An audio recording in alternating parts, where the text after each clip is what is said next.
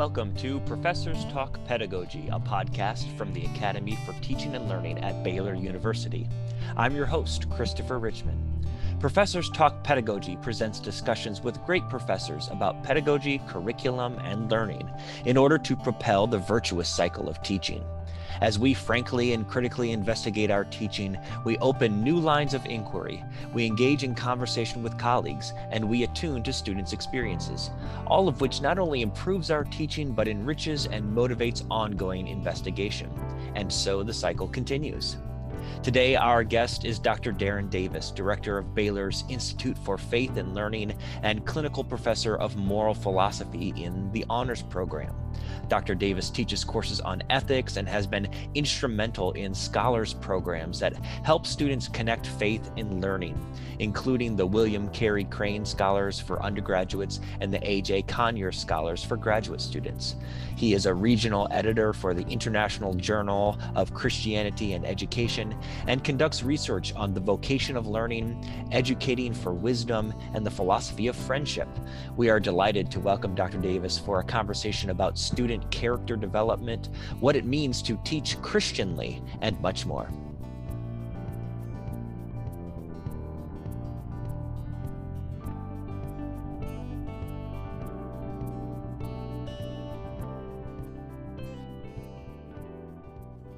Darin Davis, welcome to the show, and thank you for joining us today. Christopher, thanks. I'm glad to be here. I want to talk to you about the issue of student character development. I know that this is one of your major concerns in your teaching and in your writing and in your work with faculty. What is student character development? What does this mean for you, and why do you think this is important for universities to be thinking about? Well, thanks for the question, Christopher. When we think about the history of universities from their inception in the high Middle Ages, universities have always cared about the moral and intellectual formation of their students. Education, if you look at the word, means to be led, to let out. And we're to be led out of ignorance towards the truth, as well as we can apprehend it. And that passage, not unlike the kind of description that Plato gives in the allegory of the cave, is not easy. It's painful. It takes a long time. And because of all that, we're going to need some qualities of character that help us along for the journey. And those are really the virtues. And we're talking about here virtues of both action and thought, moral virtues and intellectual virtues. And I think that's really one of the perennial missions of what university education is about.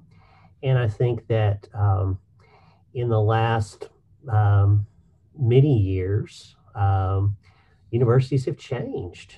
And part of it is that universities are asked to do more than they've ever been asked to do in their history.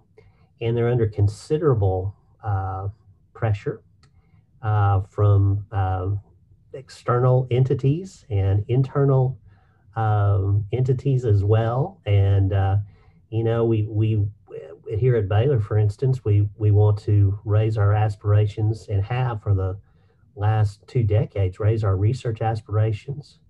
We want to do exactly what you and your colleagues in ATL are so committed to, which is to not merely continue, but raise our aspirations with respect to classroom teaching at the undergraduate level, at the graduate level, at professional level as well.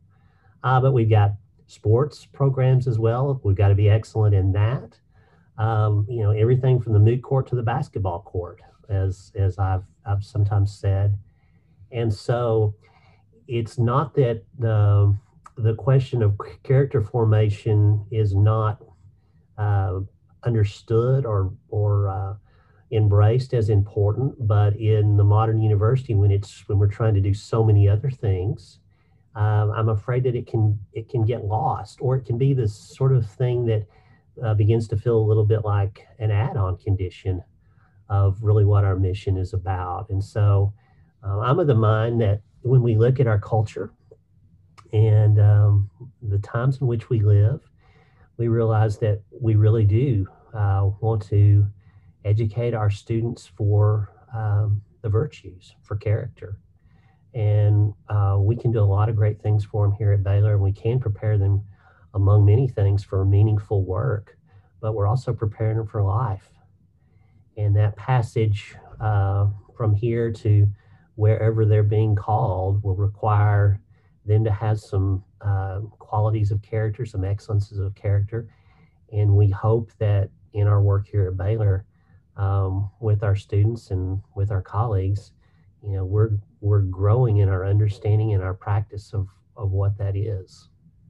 That word call is really important too, I know, for the work that the Institute for Faith and Learning does. This issue of vocation. And of course, at a Christian university, we think about this as giving kind of the divine anchor or the theological rationale for what we do in every day, whether it's our learning or our occupations or our families. So can you talk a little bit about the challenges that we're at from a Christian university perspective versus how culture thinks about these things? Yeah, sure. I mean, I think a, a really helpful way of thinking about it is if you're called to do something, you're first um, recognizing the presence and the reality of a caller.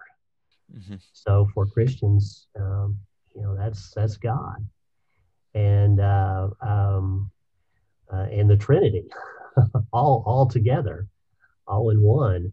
Um, but there is something beyond the self that is calling us, literally, calling us out to do important work, calling us out to do things that we otherwise would not do, calling us into risk sometimes and danger. And we live in a world where I think the challenge of that, Christopher, is that we so often think that living and doing well is really about individual choice and seeing a cafeteria of options, and I decide to choose one. And if I go to it and determine, well, that's not exactly what I wanted at this particular moment, and don't like that nearly as much as I thought, I'm going to choose something else. And so there's a kind of a frenetic character to the life of choice when it's just grounded in my individual wants and desires. Those are all important, but those ultimately have to yield to something beyond the self. Mm. And I think a Christian construal of vocation is an enormously important way to think about more than just your job or your particular work or even your career, but really your entire life. And I surely have thought, particularly in times where we encounter difficulty, like we are now, that without a pretty rich understanding of being called into difficult work and persevering nonetheless, and also asking for uh, for God's strength and God's grace, probably be pretty hard to continue to do what we're doing day in and day out. And so vocation is more than just the stuff of glossy mission statements. It's really at the heart of the Christian life. And I think institutions like Baylor can think about institutional callings as well. I mean, I do believe that Baylor itself and other church-related higher education, and I think other colleges and universities have a certain calling placed upon them, and to realize that really is important. And so countercultural there too. I think Totally counter. nobody's having as much fun teaching and working in the pandemic as they were before. I'd like to meet that person if such a Absolutely. person exists. And so something else has to be at the foundation of what drives us, what motivates us, what brings us to our work, and not just brings us to the work, but brings us to do it as well as we possibly can. And that issue of taking risk and going into danger, that's countercultural. And I also think the issue of bringing students into a perspective of vocation as students is really countercultural as well, because as you mentioned, recent shifts in higher education. And I think one of the major recent shifts is this gearing towards the future. It's just about career preparation and those kinds of things. And students really, in my experience, really have a hard time seeing these 4, 5, 6 years as this is your call. This is what you're called to do right now. That's a great point.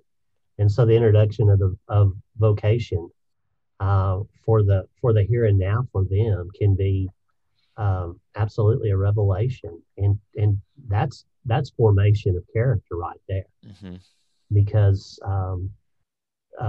vocation and virtue here go very much hand in hand. But just to be aware, to help introduce students to the idea that what you're doing here is not just biding time. Yeah. And it's not just putting yourself in a position to earn a 6-figure salary when you get out. What you're doing here is something important that serves you incredibly powerfully in the rest of your life. And the rest of your life is now, right now. Right. So this brings to mind questions that we've recently been part of dealing with academic integrity and increased concern about academic integrity in the pandemic era, with just so much teaching remotely and through technology and that kind of thing. And call me naive, but I think this has to be part of our response to those concerns too, is bringing students into that picture of what you're doing right now is your vocation. You're not just preparing for a future vocation. Because if the message they're getting is, I'm just preparing for a future vocation, well, then why not get the best grade by any means possible if that's really what I'm focused on? That's right. So what questions do you hear from faculty about teaching so that students can bring these questions of faith and learning into more holistic understanding?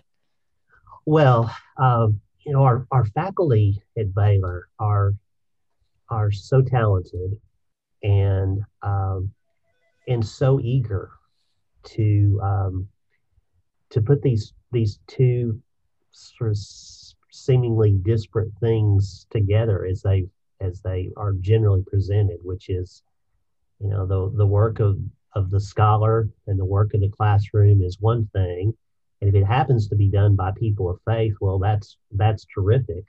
But what material difference does that make? And as we know, we both went to graduate school. You more recently than I do, but I'm not completely blurry about my imagination. And I went to a PhD program in the humanities and philosophy at St. Louis University, a Catholic university. But even there, and even in a philosophy program in a Catholic university, there's lots of ways in which the specialization of the discipline and the professionalization of the discipline can really very much exclude the idea that actually faith and reason are not merely compatible, but actually come together in this unity as we sort of seek understanding and truth.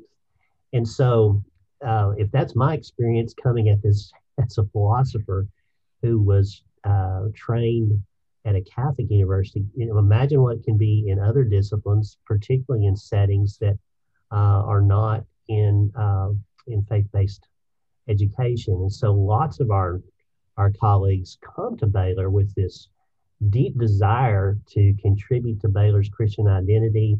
And we talk about faith and learning, but one of the most obvious questions is, tell me what this is about. Mm-hmm. Tell me what you mean by that. Tell me what the work of the Institute for Faith and Learning is. Tell me what this would mean in a class. Tell me how this might have anything to do with the research that I conduct. And so, the sort of basic questions, the fundamental questions they're the best ones that we get. And they're also, they're challenging. I mean, if everyone knew how to do this, Christopher, we, we'd, uh, we'd have done it by now. So everyone has a particular take on how their own faith commitment might be expressed best as a teacher and a scholar. One of the things that Baylor does, it is offers people the opportunity to not only explore that, but to put it into practice. And so that's a great thing that we have a place like Baylor. And I'm also grateful that we have a place like the Institute for Faith and Learning and other centers and institutes on campus that have this on their radar and help enable faculty to begin to think and then put into practice what faith and learning mean. You and I both know the work of David Smith, who writes about this so eloquently and also so practically about bringing as he calls it, teaching Christianly. Which is just such a beautiful way to describe this. And I think that it brings us on the level of helping individual faculty, and the individual faculty member might come to us and say, well, statistics is statistics, or engineering says a bridge is a bridge, and I can tell you 12 different ways to make a bridge. Not one of those ways is a Christian bridge, or something like that. And, those who are writing and thinking about this, like Smith, really help us to remember that the content is not the only thing that students learn. They also learn the how of it. They also learn the process of it as well. So do any experiences of working with faculty come to mind for you about how you've worked through some of those questions with faculty?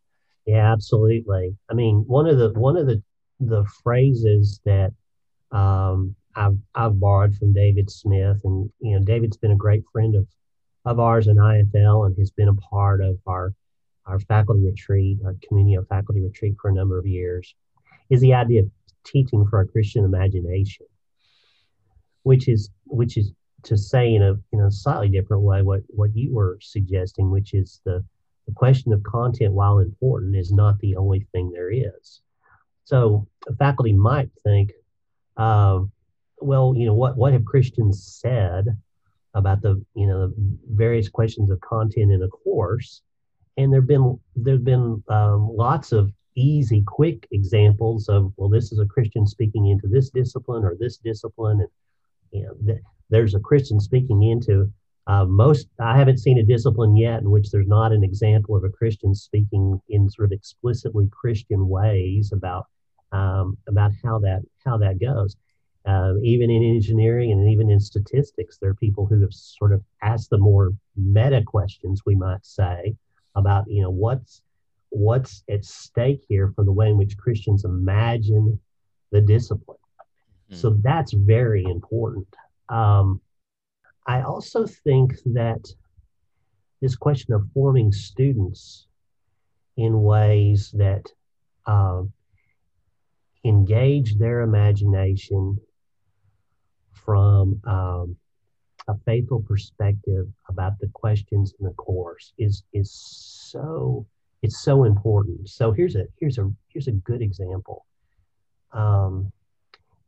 Ian Grivanier is a friend and a colleague who teaches in electrical engineering at Baylor.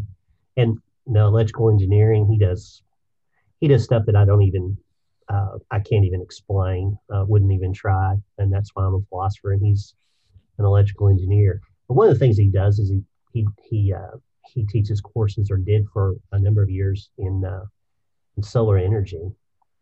And I mean, there's one where you'd say, there's what's the Christian construal of social or solar energy. Okay, solar energy, the theorems, the understanding, all the rest, the application is it is what it is. You learn it at Baylor no differently than you learn it at UT or A&M or Harvard or anywhere else. But he began to think about, well, okay, that's the course that I'm teaching, and that's my area of research. But what would it be to teach for a Christian imagination? with respect to solar energy, and it just occurred to him, my goodness, think about the idea of stewardship. Uh, think about the way in which the account of creation that we give, and the recognition that the world the world in which we live is gift, created um, created by God. We have an incredible stewardship over the resources that the earth provides and that the heavens provide. And how do we begin to understand more than just the theory of solar energy, but how would Christians have a Christian imagination about the uses of solar energy with respect to that virtue of stewardship? And so he retooled his class in an incredible way. And I've always held that out as a really important example of taking seriously the idea that the Christian imagination can help us think from any number of disciplines, not only in terms of content, and sometimes the content is going to be just as it always has been. No Christian construal of accounting per se, or solar energy, but the why and the how and the sort of the larger context in which that body of inquiry is, and its connectedness up to other disciplines. The one thing that he found is he needed to go read a lot about what stewardship was about. What were the theological understandings of what stewardship implies. So that's one of the things about talking about faith and learning. It's likely not going to keep you within your discipline. Hmm. And isn't that really something that's very much on the minds of a lot of higher education thinkers right now, is interdisciplinarity? Absolutely, and I've always thought that Christian universities are the best places to pursue those kinds of things.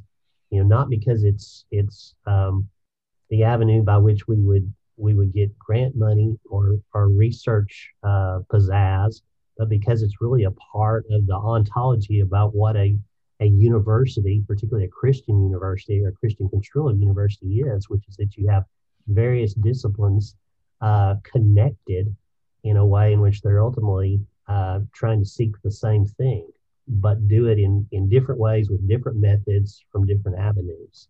And that's one of the really exciting things I know that you find in your work with faculty. But over the years, I just that's been an incredible thrill to see people um, who come to us with this real deep sense and need to contribute to the mission of this place and do so in a in a fulsome way, and how they find out, well, look, this is bigger than I am. I'm going to have to ask some help for that. And then they begin to find conversation partners and colleagues, and ultimately, I think in many cases, friends across the university to pursue this work together. That's a great thing. I really like that example of stewardship, because I think that for many folks, and I was the same way, and I think in some ways I'm still kind of working through it, is that when you ask faculty to think about how faith and learning work together, it just seems like such a huge thing that they've never been prepared to do.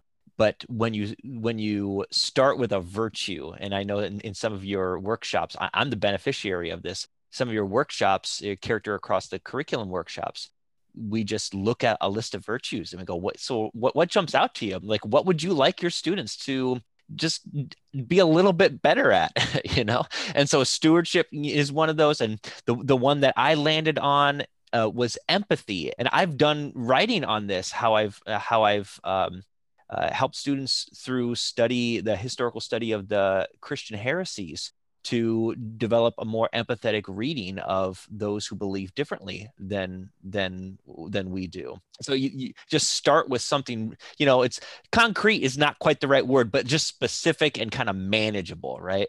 Oh, that's the best advice I could give to anyone who wants to think about how the faith commitments that they have might inform the practices of teaching, which is start and do something, but don't try to get it all right on the on the first run. You never will, and we'll spend our entire lives trying to do that. But to have a little bit of modesty or humility about these things, and just to say, look, what small change could I make? Maybe it's a reading that evokes a different conversation about a question in the class.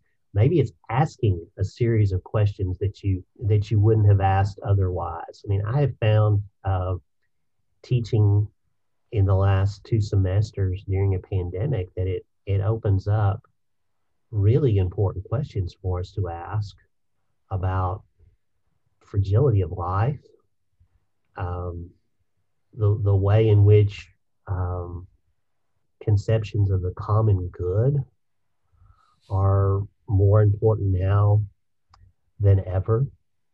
The way in which we understand suffering, genuine suffering, the way in which we understand injustice and anger, righteous anger, and unrest, and the need for ultimately, uh, well, first contrition and reconciliation, forgiveness, and all the rest. I mean, there are all sorts of really important questions that we could ask those questions in any number of settings. If I were a student at the University of Texas, if I had a really good teacher, I'd be asking those questions too.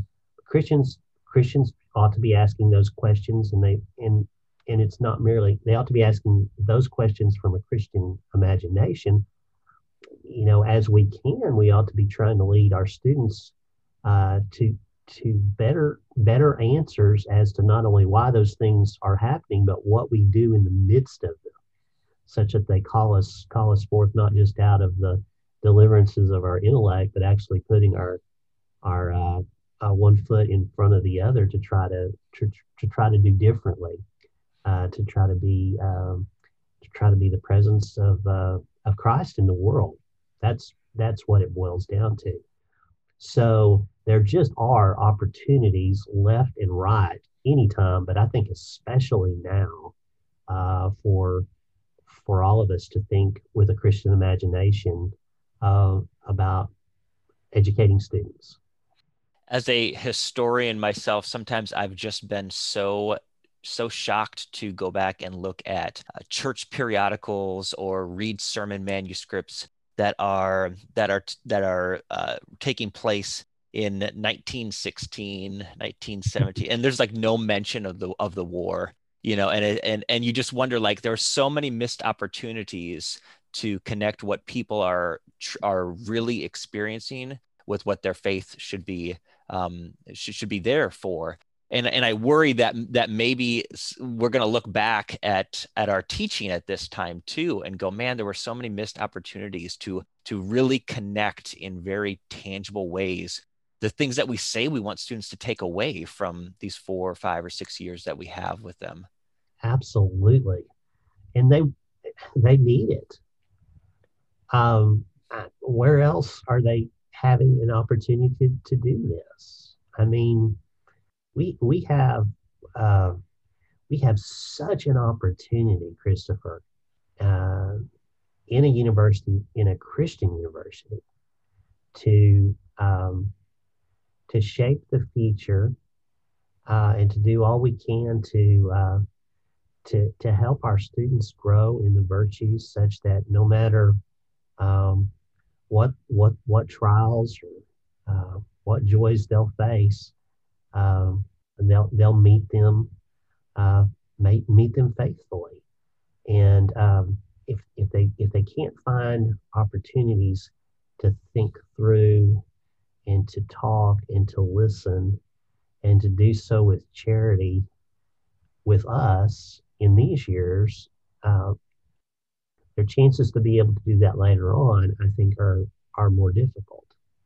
So we've talked a bit about the opportunities that the pandemic might present for our pedagogy. What kinds of challenges do you think faculty are having, those who are interested in pursuing these faith and learning questions? Does the pandemic present challenges specifically for that?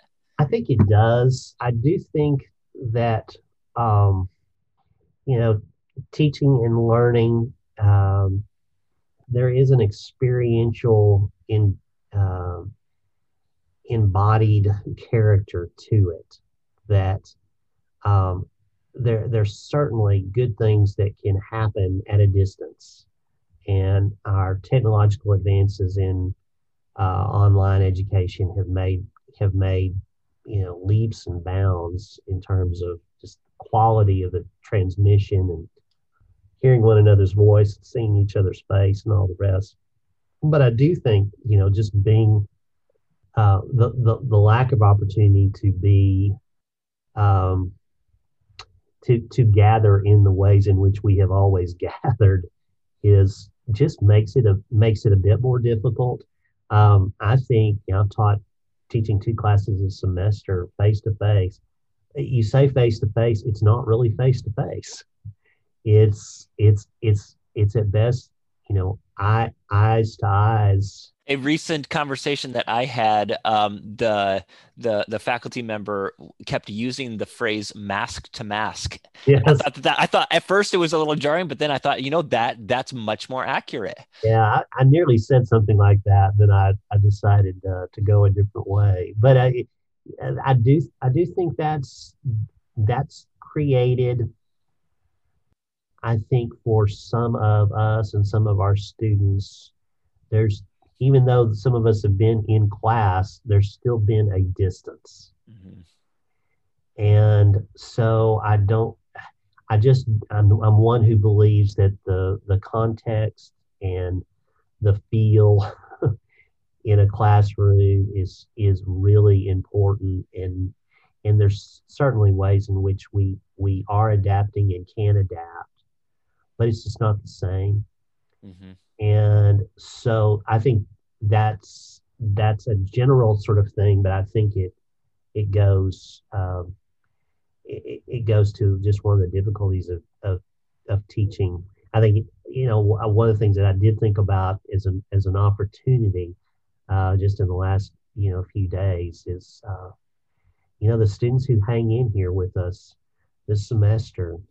If we can't help enlarge their moral vocabulary about what perseverance is and how they're being schooled in perseverance, we've missed an opportunity there, because the students who are with us who are really doing extraordinary things to just keep putting their feet one after another, making progress, are learning. Uh, they're learning what perseverance is, probably in stronger ways than they've ever been asked to. Yeah. One of the realities of a university like Baylor with a explicit Christian mission is the fact that not all of the student body is Christian. And you've come from Catholic institutions, and many of the Catholic institutions have a reputation for really navigating that well, but maybe less so with our Protestant institutions. So I wonder how you advise faculty to think about that dynamic. For something that I recently wrote, I had to look up our student population by religious affiliation. I think it was like 93% are Right. some kind of Orthodox, Orthodox, little o Orthodox version of Christianity.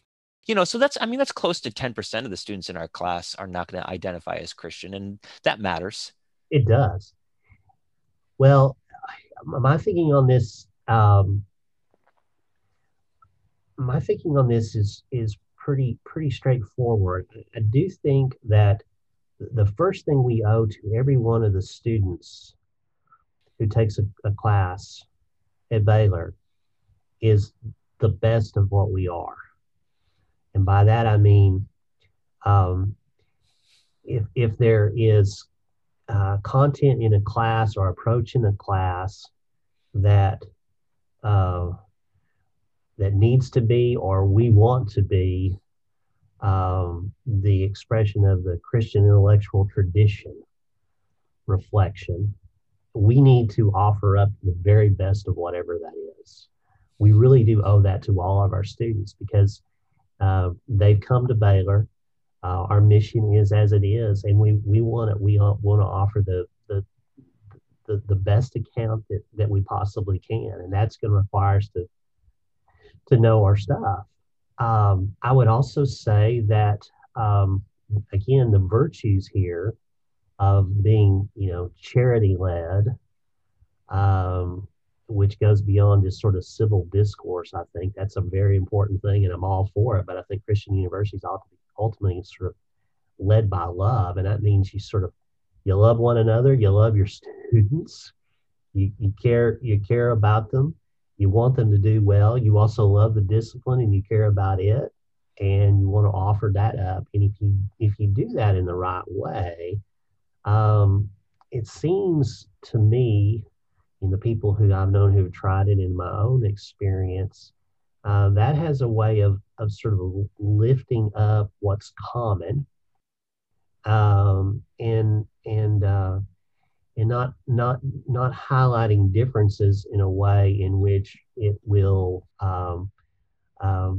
really gesture towards discord. Okay, so there's a way in which I think you can teach any number of classes in sort of controversial ways that are jolting, that sort of wakes students up and shake them out of their dogmatic slumbers and all the rest. And I think there's a role for that if it's always done in the end charitably. I'm a great admirer of the work of St. Thomas Aquinas.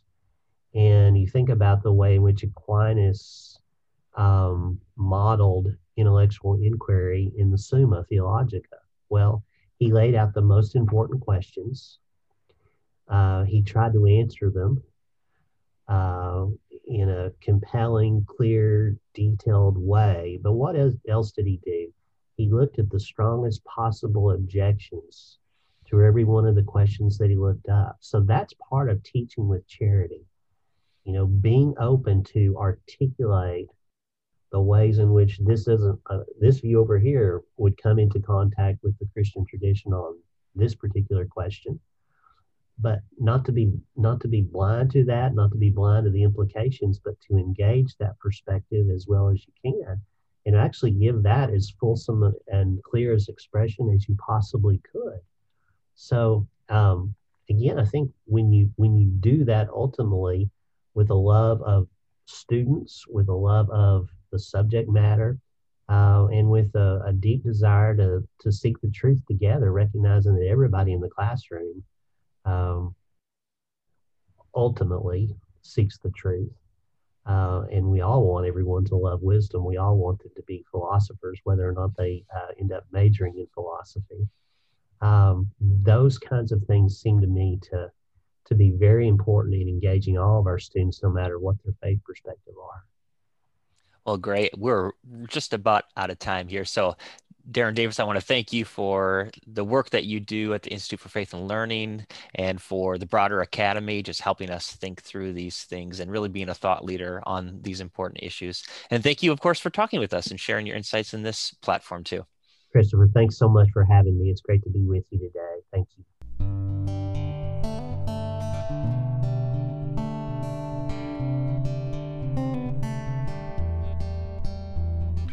Our thanks again to Dr. Darin Davis for speaking with us today. In today's show notes, you'll find links to Dr. Davis's recently published edited volume, Educating for Wisdom, David Smith's On Christian Teaching, and a short piece I recently wrote on teaching empathy. That's our show. Join us next time for Professors Talk Pedagogy.